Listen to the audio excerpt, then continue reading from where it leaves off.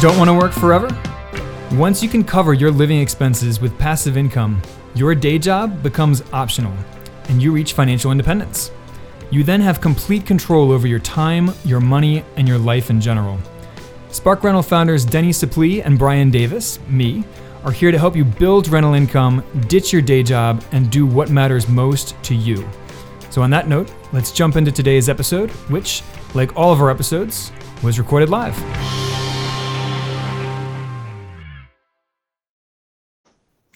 Hey guys, happy Tuesday. It's Brian Davis here from Spark Rental, and I am joined today by Andrew Kaloji of the House Guys of DC. Andrew, welcome. Hey, how's it going? Good to see you again, Brian. Well, it's great to see you as well. So Andrew and I met in a bloggers group that supports each other because we both do quite a bit of real estate blogging, and we want to talk today about Andrew and his wife's business model of flipping houses and wholesaling properties, and especially finding amazing off-market deals, which is not the easiest thing in the world in this particular market. So yeah, let's just start diving right in. Andrew, tell us a little bit about your business model at the moment. For first a high-level overview, and then we can kind of dive into some of the details of that. Absolutely. So our primary moneymaker is wholesaling, and wholesaling is actually a bad way to put it. It's technically contract assignment, but that basically means we take houses, we purchase them, we put them under contract from sellers. These are typically people who there is either a pain point, so they're getting divorced, they're going through an inheritance, probate, something like that, or the house needs a lot of work and they're just not really take that kind of hassle on at this point in time. And then we'll take that contract and we'll sell it to a flipper, we'll sell it to somebody who wants to become a landlord, maybe somewhere in between, and then we make the delta between the purchase price and our sale price. Okay, no, that's great. That's a perfect high-level overview of wholesaling. Now, we were chatting a little bit before we went live, and you said that historically you guys did more flipping, where you go in and you buy the property yourselves, you would renovate it, and then sell it retail to a home buyer.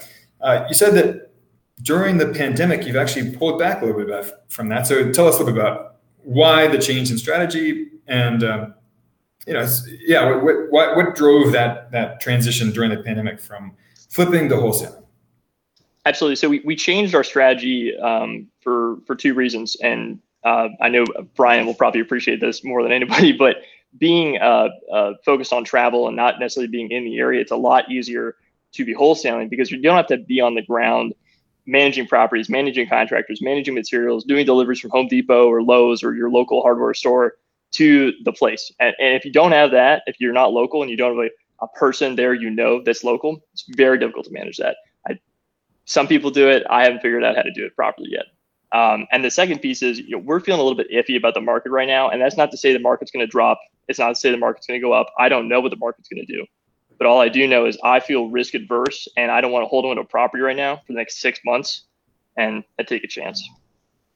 Fair enough. I mean, this at the risk of overusing words that have been used ad nauseum during the pandemic, uncertainty and unprecedented. Absolutely. Absolutely. And uncertainty means risk. And, we all have a different risk tolerance. And I commend you for knowing yours and adapting your strategy accordingly. So, you touched on a lot of different things there, and I want to dive into a couple of them. In particular, you talked about managing contractors, which is something that a lot of people struggle with. But before we get into any of that, let's talk about how you find off-market deals, because that's really the crux of your business, right? Is finding deals with plenty of equity in them so you can then turn around and assign the contract for a nice margin, a nice fee, and your end buyer still gets a good deal themselves. So how do you score these amazing deals with so much equity in them? Absolutely. So we primarily focus on inbound marketing. So we have a website. It ranks fairly well in Google, and people will search "we buy houses," "sell my house fast," "sell my house for cash," that kind of stuff, and we'll pop up. They'll fill out a form or they'll call us right then and there, and we always respond to the phone call within the first 5 minutes. When we make contact with them, we'll then walk them through our process, what we would need, what they would need, and make sure we're a good fit for each other. And if we're a good fit for each other, at that point, we'd go visit the property, see what there is to see, and then give them an offer. And if the offer's in their range, then we'll move to closing, typically within 7 to 28 days, whatever fits their preference. And the rest is history. So we are looking to pivot and add some additional marketing channels, primarily Facebook ads.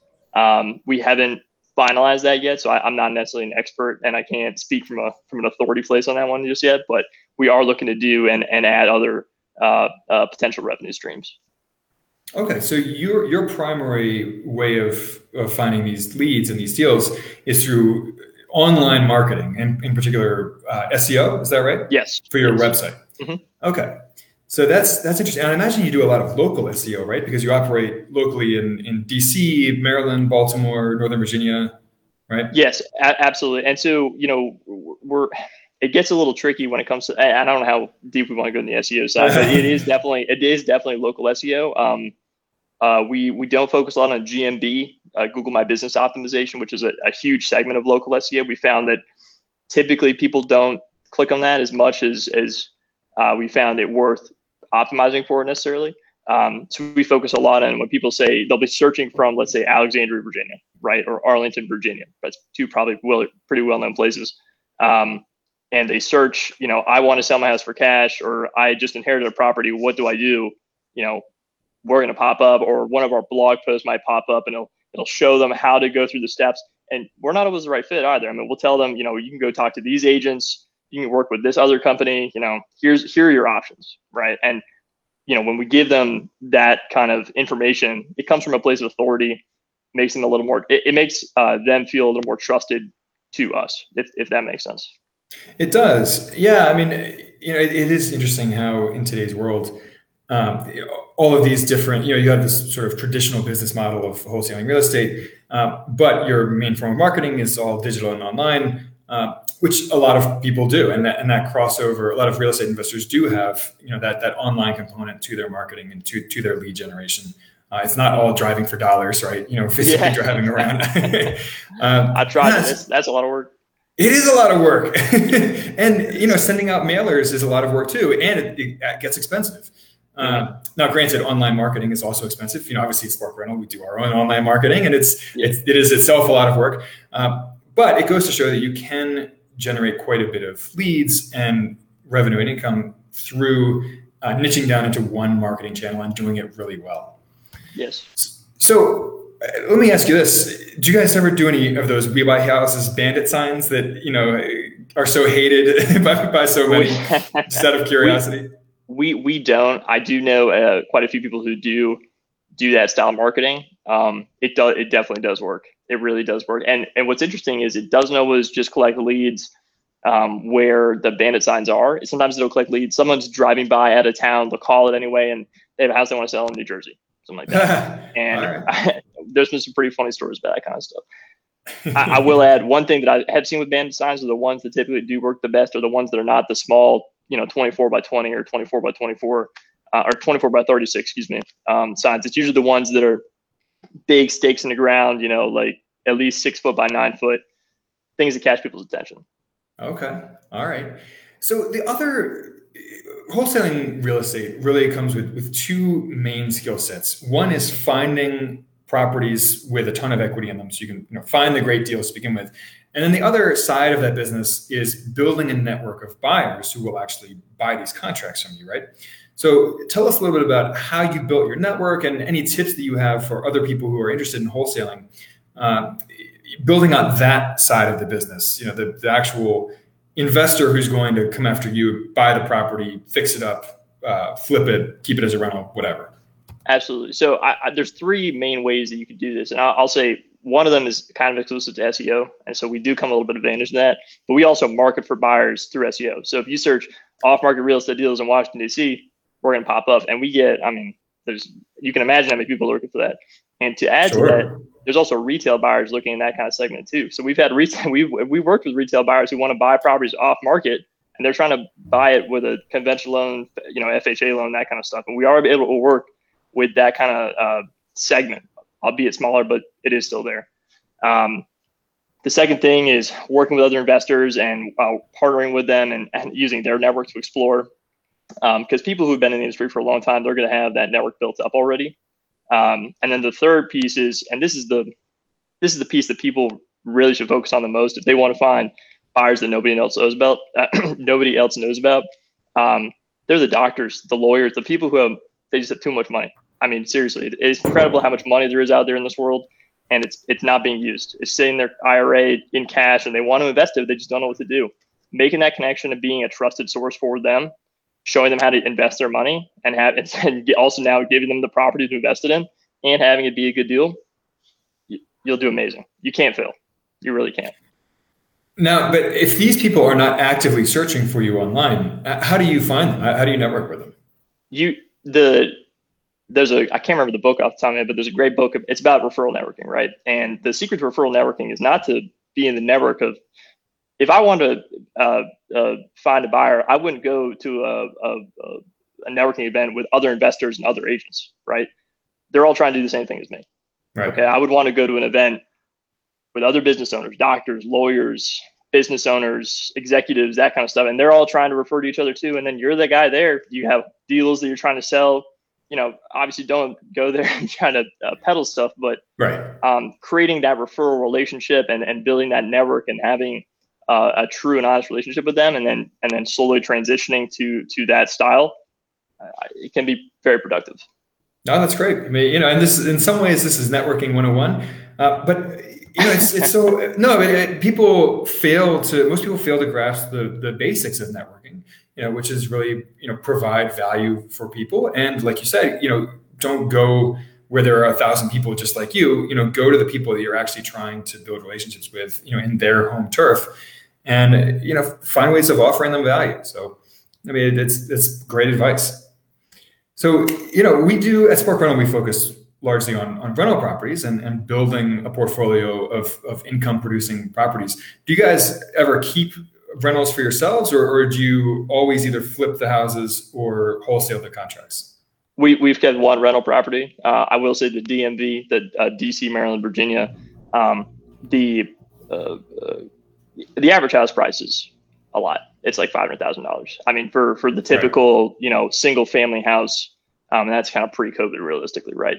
So to turn that into a rental property and to have it make money, it can be difficult without investing a lot of capital into it and having it sit there over time. So we found, and we're working on this as more of a side project at this point, is to take some of this money, and if we're going to build a single family or multifamily complex, we'd like to invest that money in Delaware or another state that's within the region, within a couple hours drive, but not necessarily in the DMV itself.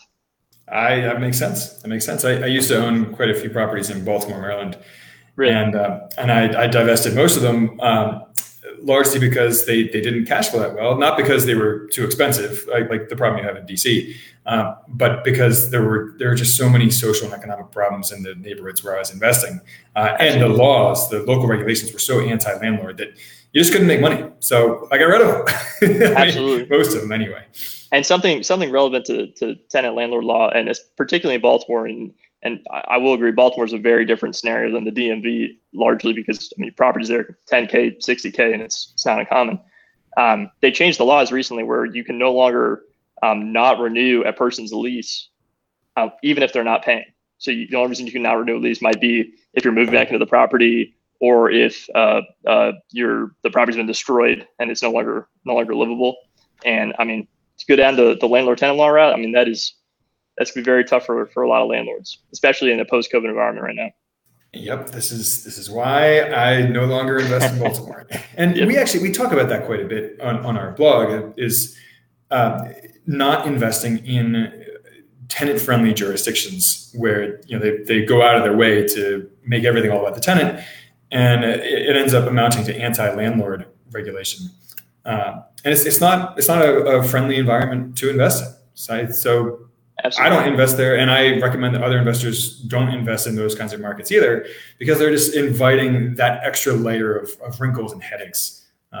Being a landlord and making money is hard enough in this industry without all those extra wrinkles. Absolutely. And I will add, it's the same thing with the District of Columbia too.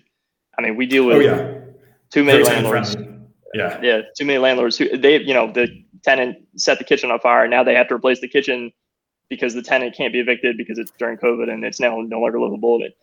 Yeah, it's crazy. I wouldn't want to be that guy. No. And so we have a comment from the audience. Christina says that's crazy, and she's asking what. And people who don't live in those sorts of markets, and even some investors who do live in those markets, don't really understand how anti-landlord the regulation can be in some of these cities, particularly coastal cities. And it's something that it needs to be on your radar as a real estate investor if you invest in rentals. Absolutely. So let's, we talked earlier about managing contractors and how you like to travel and how it's difficult to manage contractors, from long distance. So let's talk about that for a second. You have done a lot of flips, you've done a lot of renovations. So what are some of your best tips for managing contractors, keeping your rehabs on schedule, in budget? Because that is one of the greatest challenges for a lot of real estate investors, whether they flip or whether they do the BRRRR method. So talk to us a little bit about managing contractors. Well, I will say we've been very fortunate in that we have worked with good contractors. We found that if we want to, and this is somewhat tangential to your question, so working with here, but if you want to have the most effective contractors and you want to see them get work done as fast as possible, you need to motivate them with the amount of money that they're going to receive, the faster the job is done and the higher the quality of the job. And you can really do that two ways. The first way is you can joint venture with them and basically split the deal with them. So they take 50%, you take 50%. They're not going to charge a general contractor fee, but the labor's the labor and everybody wins, right? The other option is it's pay for performance. So, you said this is the bar. If you exceed the bar and you get it done faster, you make more money. If you get done slower, you make less money. That's also a really good way to burn a bridge with somebody if they get it done slower. And even if they're a good contractor, things happen. Tile gets delayed. Windows right now can take 3, 4, 5, 6, 7, 8 weeks, right? I mean, it's COVID, unprecedented times. So pretty crazy things can happen right now. When it comes to managing contractors specifically, though, have a bulletproof contract. I mean, we had to go through 3 lawyers to get the right kind of contract to work with some specific contractors. And definitely verify insurance. Absolutely verify insurance. Do not make that mistake. It has happened to us. And the same thing with some states require bonds if they're a licensed contractor. Make sure the bond's been paid. You can run into troubles with that. Actually, particularly in Baltimore. That's been my general advice. Did that answer your question? No, that does. How aggressively do you manage your contractors when you are doing a renovation? Are you over at the property every single day checking in, or we try to visit at least once a week? And when I say once a week, these are the properties that are longer term flips, at least going to take 2 to 3 months to finalize the renovation. Right, like a full rehab. Yeah, and if it's something that we're turning around within a month, I'll be there probably once every 3 days, or someone will be there once every 3 days. Okay. Well, yeah. You first, sorry. No.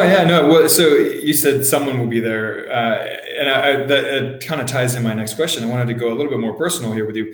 So the House Guys of DC, it's actually one guy and one gal, right? You are in business with your wife. It is. So how has that been running a business as a married couple? I know that can come with a lot of challenges. So we're actually not married. Fun fact. Oh, well. I probably should have mentioned that before on the video. No, you're good. Everybody assumes it. It's fine. She's nice. She's good. But it's a good business partnership and a good relationship. It's definitely different running a business and running a relationship because everything's full time. You're around them the whole time. But it's good. We have a good sense of balance. We definitely have focused more in 2021 on more work-life balance. It's really easy, especially during COVID when you're not running around as much, and especially now that we're focusing more on wholesaling and not as much flipping, we're not running around as much anymore. And so we're at the house, or we're at a library, or at a coffee shop. It's good. Let's see. And then you first. So, well, to clarify, so you're not married, but you are in a romantic relationship. Right? Yes. Yeah. Okay. Because I just wanted to clarify that because I could have been totally off. No, you're good. You're good. Yeah. We met 4 years ago. We were actually in college when we met, so it's been we didn't actually start this out of college. She actually lived in Vermont. And, I traveled up there every weekend, that kind of thing. So a lot of United Place. All right. So how any tips for people who are interested in running a business, either with their spouse or with their significant other? Um, any tips on how to run that kind of two-man operation without, bumping into too much personal friction as well? Yeah, absolutely. So I would definitely say open line of communication. If you can't communicate with your spouse, first of all, it could be a tough relationship right off the bat, but it could also be a really tough business relationship too. That goes with everything, obviously. Um, but I would say that's the most important thing. If you can't have a conversation at least quickly, we know that day, and don't let it fester, that kind of stuff. Does that answer your question? It does, and don't let it fester is great relationship advice across the board. Whether you're talking about your romantic relationship, your business partner relationship, those are words to live by. So Christina asked here, how do you define your roles with your partner? So this is something we've actually been talking about more and more, but I would say this is more my niche. So I'm kind of taking the leadership role and kind of more delegating tasks. She has her niche, and as we start the second business coming up soon, she's be taking more of the leadership role, and I'll be taking more of I'll be delegated tasks and kind of told what to do. So from that perspective, it's kind of easy to define roles because I'm doing more of the sales side and more of like talking to other investors and going to those meetups and talking to other business owners and that kind of stuff. And she's working on designing the website, writing the good content, building links, handling email conversations, that kind of stuff, which that's a full-time Online job. marketing. Oh yeah, Online marketing. absolutely. Yeah, absolutely. Yeah. And you said that you guys are about to start a second business. What's the second business you guys are about to start? What That's a good question. So it's going to be down the creativity route as at least the main niche. She has a lot more Liz has a lot more of a preference on the creativity side, and real estate's more about money at the end of the day, right? And there's not a lot of creativity in strictly money when it comes to real estate, at least from my perspective. So maybe wedding photography or crochet. I don't know. We're still bouncing ideas around. So, but I will say it's a lot easier to start the second business than it is to start the first. I mean, at least every person I've ever talked to has said that. You have more time. You have more of an understanding of how the world kind of works, and how things can bite you back if you don't take care of them right away. So. Yeah, well, that ties in well with something that we talk about quite often at Spark Run. We talk a lot about financial independence and retiring early, and really much more the financial independence side of it rather than the retiring early side.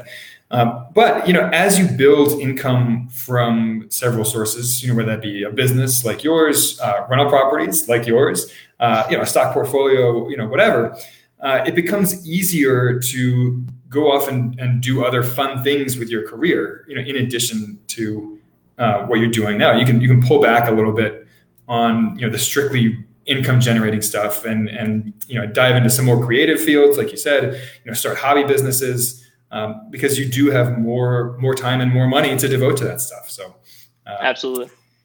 So Julian asked here, he said, Andy, what's your background and Liz's background, before you started this business? So we were both software developers. So I was working for the Navy as a software developer, and she was working for a contracting company. They also contracted to the Navy as a software developer. Okay. And we both went to school for computer engineering down at Virginia Tech. So that's the highlights. Okay. All right. Well, I mean, one of the nice things about that field, software engineering in particular, but also, the sort of technical fields, IT, is that you can earn a strong salary right out of college, which can then set you up to start a business like this, or Absolutely. To, go out and invest in real estate. Whereas some other careers, it takes longer to kind of work your way up the salary ladder. And it's hard to set aside some money when it takes 5 years, 10 years to really work into some better salary. Yeah. But I imagine that you guys had a reasonably strong starting salary right outside of college, which helped fund this venture of yours. Yeah, absolutely. And I will say, from a technical perspective, I mean, coming from a computer-ish background, doing the SEO route also kind of helped because it helps all put it together kind of thing. So, Oh, absolutely. Absolutely. Yeah, no, it all reinforces each other. yeah, So, before we wrap up here, I understand that you and Liz do quite a bit of traveling, which is, right after my own heart as an yeah. expat who does quite a bit of international travel. So, any travel tips or favorite destinations from one travel aficionado to another? Travel tips, favorite destinations. Well, I mean, right off the bat, we love New Zealand. I mean, that was like probably our favorite place we've ever been. I'm sure we're New gonna be back Zealand. as soon as they open back up during COVID. There's this town on the beach, and I just forgot the name of it right before I got on here. I should have written it down, but it's one of the most breathtaking places I've ever been to. They had the mountains and the beach and this nice small little quintessential town kind of thing, right there all at the same time. And then I will add, part of the reason, if I was coming out of college or if I was coming out of high school, and I turned 18, the first thing I would do is open a credit card. Okay, a lot of parents, and this goes full circle. There are a lot of parents, they don't want you to open credit cards. They think debt is bad and all that stuff. And I'm sure Park Rental harps on this all the time, but debt's not bad if you can leverage it in a way that produces money. Okay, and Good credit cards dad. and there you go. And credit cards, and building a credit score and building that age of credit. I mean, that'll really propel you in the future. Not only with mortgages, but with travel too. I mean, you can open up credit cards to get miles, to get points, and Sure. there's a whole system and ecosystem. And I've been down that road for a long time before we started this business. So I probably give one recommendation, like an 18-year-old coming out of high school or a 22-year-old coming out of college, open a credit card. Just get the process started. Yeah, as a real estate investor, your credit is much more crucial to your career than most industries and in most careers. I mean, your credit really can determine your ability to operate as a real estate investor. So, I mean, it's a great tip. It sounds so simple, but it's absolutely true. You need to start establishing your credit from a young age, or repairing your credit if you're a little older and you have some damaged credit, because your credit score and your credit history really do impact your ability to do deals, right? I mean, because otherwise you're looking at paying in cash or paying such a low LTV that you have to come up with a massive amount of cash to buy properties, which is going to impact. Or hard money. Yeah, exactly. And Julian offers his comment here. He says, fun fact, some credit card providers let you put your 1-year-old as an authorized user. Having a 17-year history when you turn 18. He says, I would have loved that for myself. Well, Julian, me too. that is, I actually didn't know that, Julian. So thank you for teaching me something today. That I actually have a 1-year-old. So I'm gonna get off this podcast and look into that. so Julian, if you have a specific credit card company that you like for that, send it my way. I'd appreciate that. And he follows up by saying, high school graduation gift, a 17-year credit history, an IRA, and a rental property. So I love it. On that note, Angie, is there anything else that you want to share with the audience, or any final tips you want to leave them with before we call this interview complete? I can't think of anything on the top of my head. I guess the one biggest thing, and I can't remember if I already harped on this, but work with somebody else. When you're first trying to do, if you're trying to get in the off market real estate game, or you're trying to get in the rental property game, work with somebody else. Don't blast into it on your own, thinking you're the king of the world or the queen of the world. I mean, whether it's your mom, dad, uncle, brother, or some guy that you met at a real estate meetup, work with somebody with more experience. It'll save you thousands of dollars in the long run. If we made mistakes not doing that, and I've seen a lot of other people make the same mistakes. That is a fantastic piece of advice. I tried to go it alone when I was in my early to mid 20s, and I lost a massive amount of money because of it. Because I thought that I was going to be smarter than everyone else, and I didn't need any help, and lost hundreds of thousands of dollars on it. It took me a long time to recover from that, actually. So that is an excellent piece of parting wisdom. Andrew from the House Guys, thank you so much for joining us today. We will put a link to the House Guys of DC in the comments and in the show notes. Andrew, thanks again, and we look forward to having you back soon. Thank you. Thanks, Brian. Have a good day, everybody. All right, we'll see you guys next Tuesday at 2 p.m. Eastern. In the meantime, let us know what you want to hear about next week. It's all about you guys. So reach out, don't be a stranger, and we'll see you next week. Bye now.